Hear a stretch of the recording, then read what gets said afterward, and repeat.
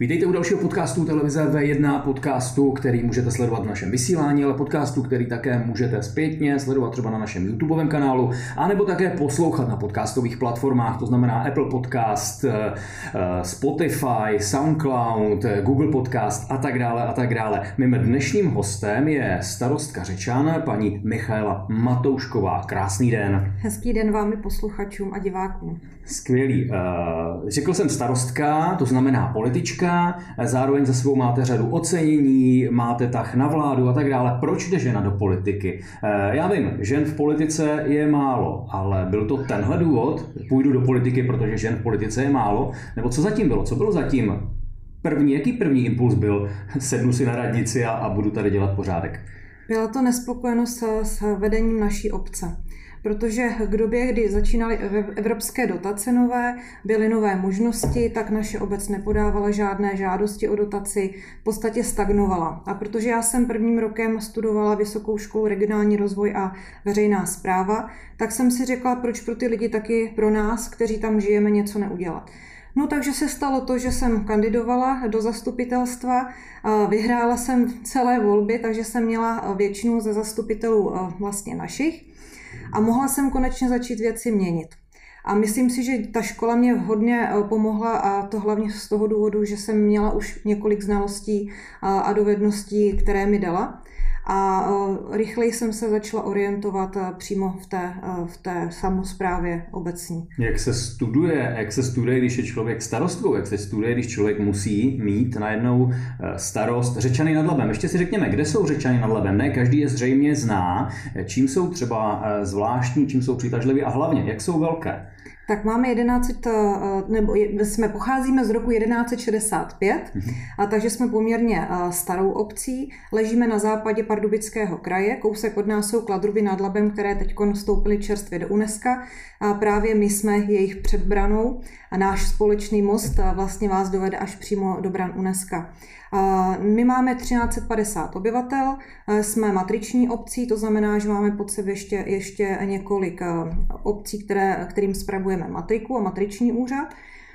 No a myslím si, že jak se to všechno událo, já si myslím, že ty lidé cítili, že potřebují nějakou změnu, že chtějí, aby naše obec byla trošku v 21. století, aby jsme měli konečně silnice, které jsme tam neměli.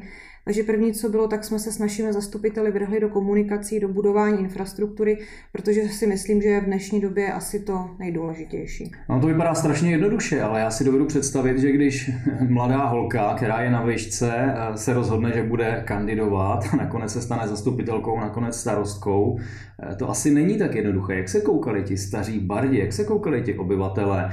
Takhle vám opravdu otevřeli náruč, nebo tam se házeli klacky pod nohy? Jak to vypadá? Tak jednak už jsem nebyla nejmladší, bylo mě 31, když jsem vstoupila do politiky, už jsem měla 6letou dceru, takže to bylo o tom studiu, o té rodině, do toho jsem si ještě bohužel rozváděla, takže to nebylo jednoduché, ale já mám ráda výzvy, takže pro mě to byl takový motor, že jako my to dáme. No, ty starý bardi, já za prvý musím samozřejmě poděkovat každému vedení obce, které udělalo, byť toho bylo třeba méně, ale udělalo. Já jsem přebírala obecní úřad s prázdným telefonem a klíčkama od úřadu.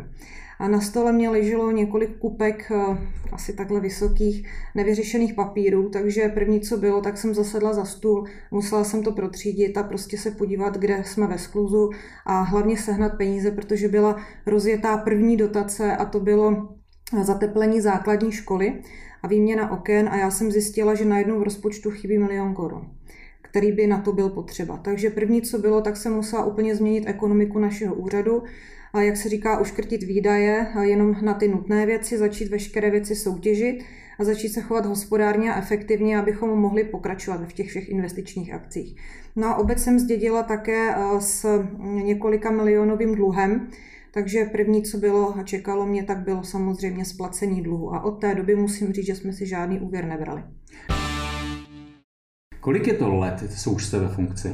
Letos to je 10. rok. 10. rok, takže když se podíváte zpátky, jsou věci, jste šla tam s nějakým nadšením, s nějakýma představama, vizema, jsou věci, které vás postavily na zem a řekla jste si, to jsem si vůbec nepředstavovala, že to takhle chodí.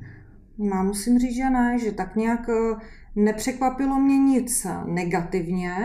Překvapilo mě pozitivně, protože spousta lidí začala spolupracovat, byli rádi, že se v obci něco děje, podali mi pomocnou ruku a já si musím opravdu poděkovat našim občanům, protože ten motor do té mé práce mě dávají oni, protože ta obrovská podpora, která tady je, a musím říct, že po celých 10 let, je pro mě obrovská a já za to moc díky, protože to je právě to, co mě žene kupředu a vím, že spolu to prostě dáme. Já se snažím totiž zjistit to, že víme, že máme nějaké kvóty Evropské unie a stále se snaží jakoby ženy propagovat, aby ženy se dosazovaly do politických stran a do úřadů a podobně. A vy říkáte, že to není problém, že stačí jenom chtít. Mně se to povedlo. Když jsem nastupovala, tak jsem si říkala, kvóty je blbost. A musím bohužel změnit názor, nebo musela jsem změnit názor v průběhu těch let a právě v době, kdy jsem se dostala na výbor pro rovné zastoupení žen a mužů v rozhodovacích pozicích při úřadu vlády, kde působím, a tam jsem zjistila, že vlastně ten problém je mnohem hlubší. Že spousta žen, a to hlavně třeba na větších obcích nebo ve městech, by rády, ale bohužel to nejde.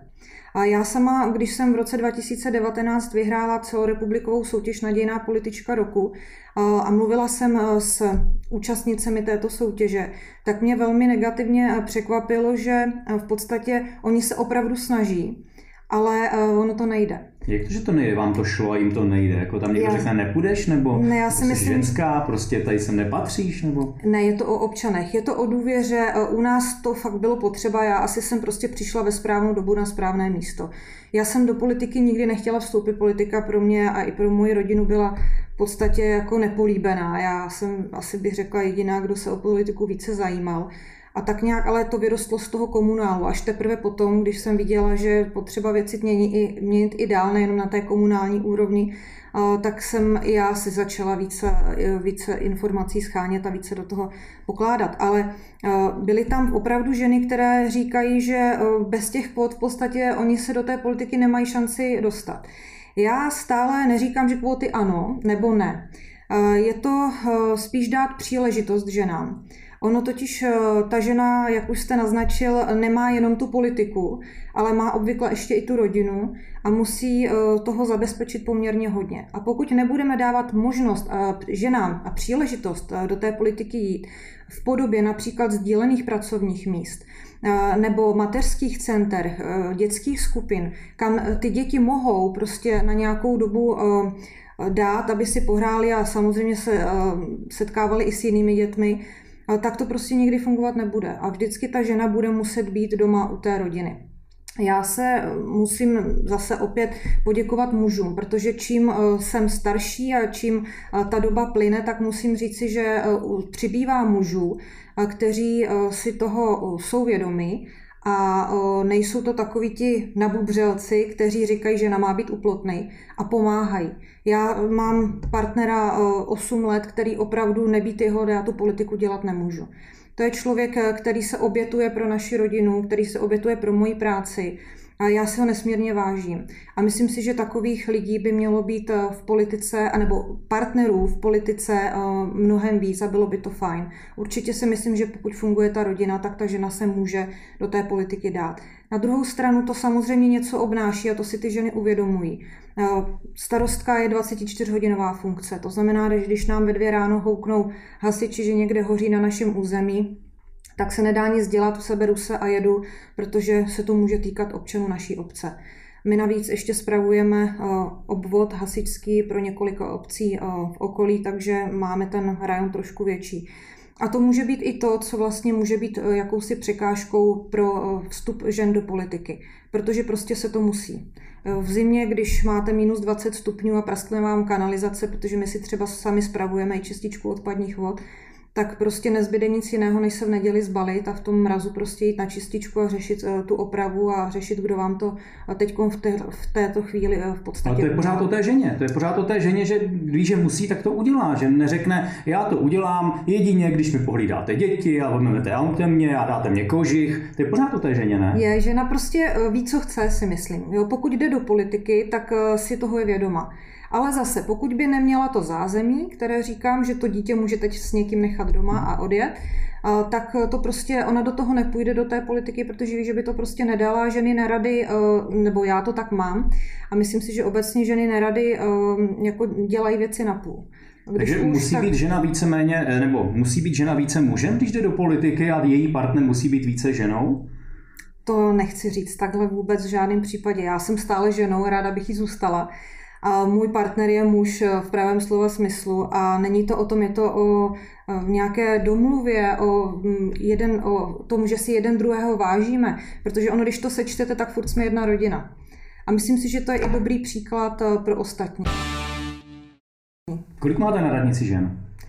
Možná zastupitelstvu, možná sekretářek, já nevím, jak vám funguje vaše radnice? Tak 4 ženy mám přímo v kanceláři, mám ženu i vedoucí technických služeb, v zastupitelstvu jsme půl na půl, ženy muži, máme to i tak jako věkově rozdělené, protože můj místostarosta první je také muž, už je to zralý muž, takže předává nám ty správné informace a své zkušenosti životní. Můj druhý místostarosta je taky muž. Ten se zase zaměřuje na tu stavební část. A to je muž, který je o 4 roky starší než já, takže bych řekla také mladý.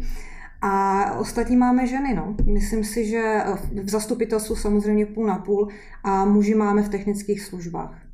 A je potřeba, aby ty ženy byly více feministkami a brali se za svá práva, aby křičeli, že jsou utlačované? Nebo je to právě o tom, co děláte vy? Chci to dělat, tak to půjdu dělat. A nepotřebuju k tomu žádné úlevy, nepotřebuju k tomu nic. A to, co říkáte vy, když mi dáte školku, je to skvělé, když uděláte dětské hřiště, je to pro každého. Já si myslím, že ty ženy nemusí být feministkami. Já taky nejsem feministka. Je to spíš o tom, jestli žena dokáže tomu okolí říct, já na to mám, já prostě vám to tady udělám, za svým slovem si stojím a pak to taky udělá. A já si myslím, že za ty 3 volební období si naši občané mohli zjistit, že to, co řeknu, to platí a že neslibuju plané řeči a že každé nové volební období, nebo respektive na konci každého volebního období dávám skládání účtů, kdy je, co jsme měli v programu a co jsme splnili a ještě se nestalo, že by jsme něco nesplnili. Nestavím si vzdušné zámky. Tak, vy jste naznačila, nebo vy jste mluvila o tom, že spolupracujete s úřadem vlády. Jak se tahle spolupráce zrodila? Byla to vaše iniciativa, nebo to vyplynulo z vašich kontaktů, z vašeho jednání, z toho, jak žijete? Tak jednak já jsem členkou předsednictva STANu, Starostů a nezávislých, a úřad vlády vždycky nominuje za každou politickou stranu osobu. No a protože já mám na starosti jak sociálno, tak ekonomiku u Starostů a nezávislých, no tak jsem to byla asi přirozeně já, komu to nabídli. A já si myslím, že se tam cítím dobře, že asi to spojení je v pořádku. Pomohlo to otevřít nějaké obzory? Pomohlo to i vaší obci? Pomohl ten kontakt, to, že jezdíte víc do Prahy, víc se potkáváte s lidmi z centrálu, přeci jenom z Prahy se řídí všechno. Pomohlo to obci? Nedokážu, spíš si bych řekla, že v tomto oboru nikoliv, ale pomohlo to v jedné významné věci a to je, že víme, kde nás pálí pata. To znamená, že prostřednictvím STANu potom dáváme právě návrhy na to, aby se dělaly dotace na mateřské školky a tak dále. Bohužel je druhá věc, že to v té vládě neprochází. Bohužel v současné době ty návrhy opozičních stran nejsou vyslyšeny. Není to trošičku jako boj s větrnými mlýny? Nestrácí člověk iluze a takový ten drive, neřekne si, proč se na to radši nevyprdnu? Já to tak nemám. Já si myslím, že všechno má svůj smysl a jednou ten čas nastane.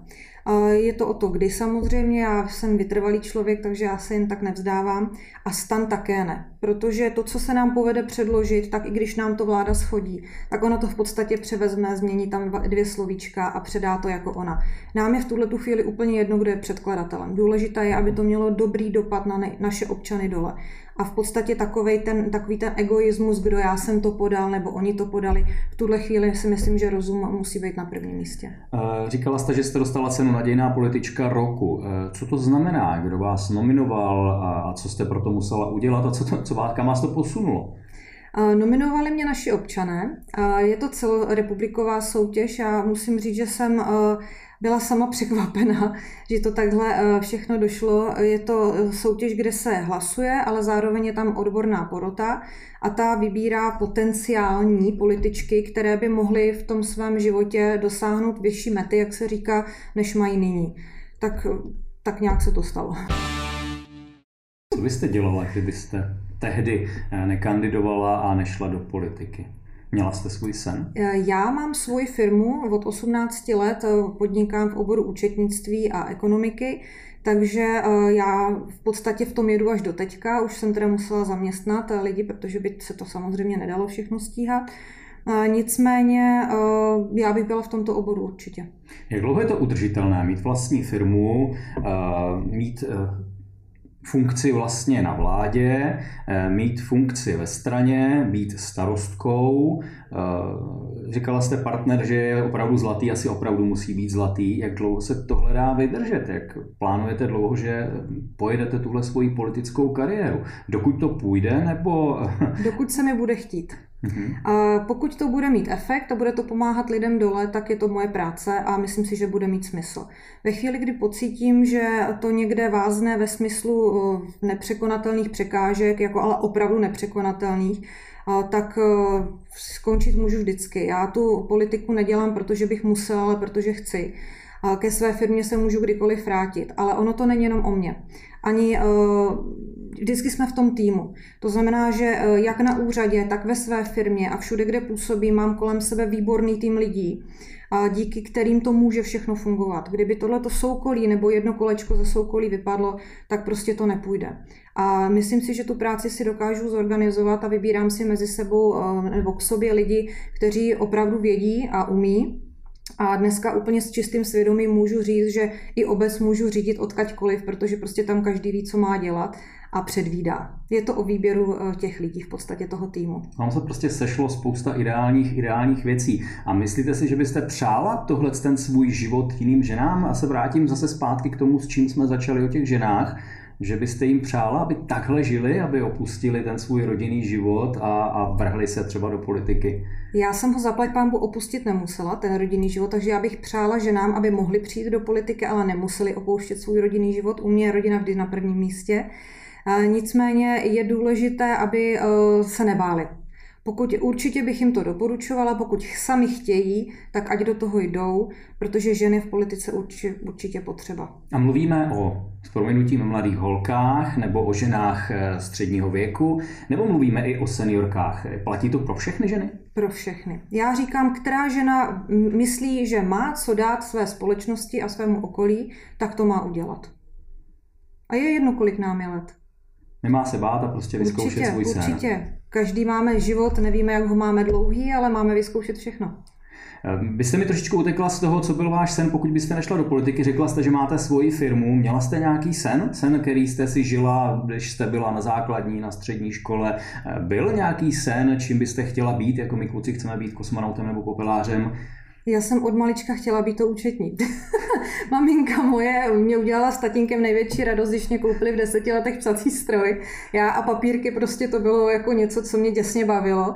A já bych opravdu, to byl můj sen, prostě mít svoji firmu, být nezávislá a nějakým způsobem pomáhat.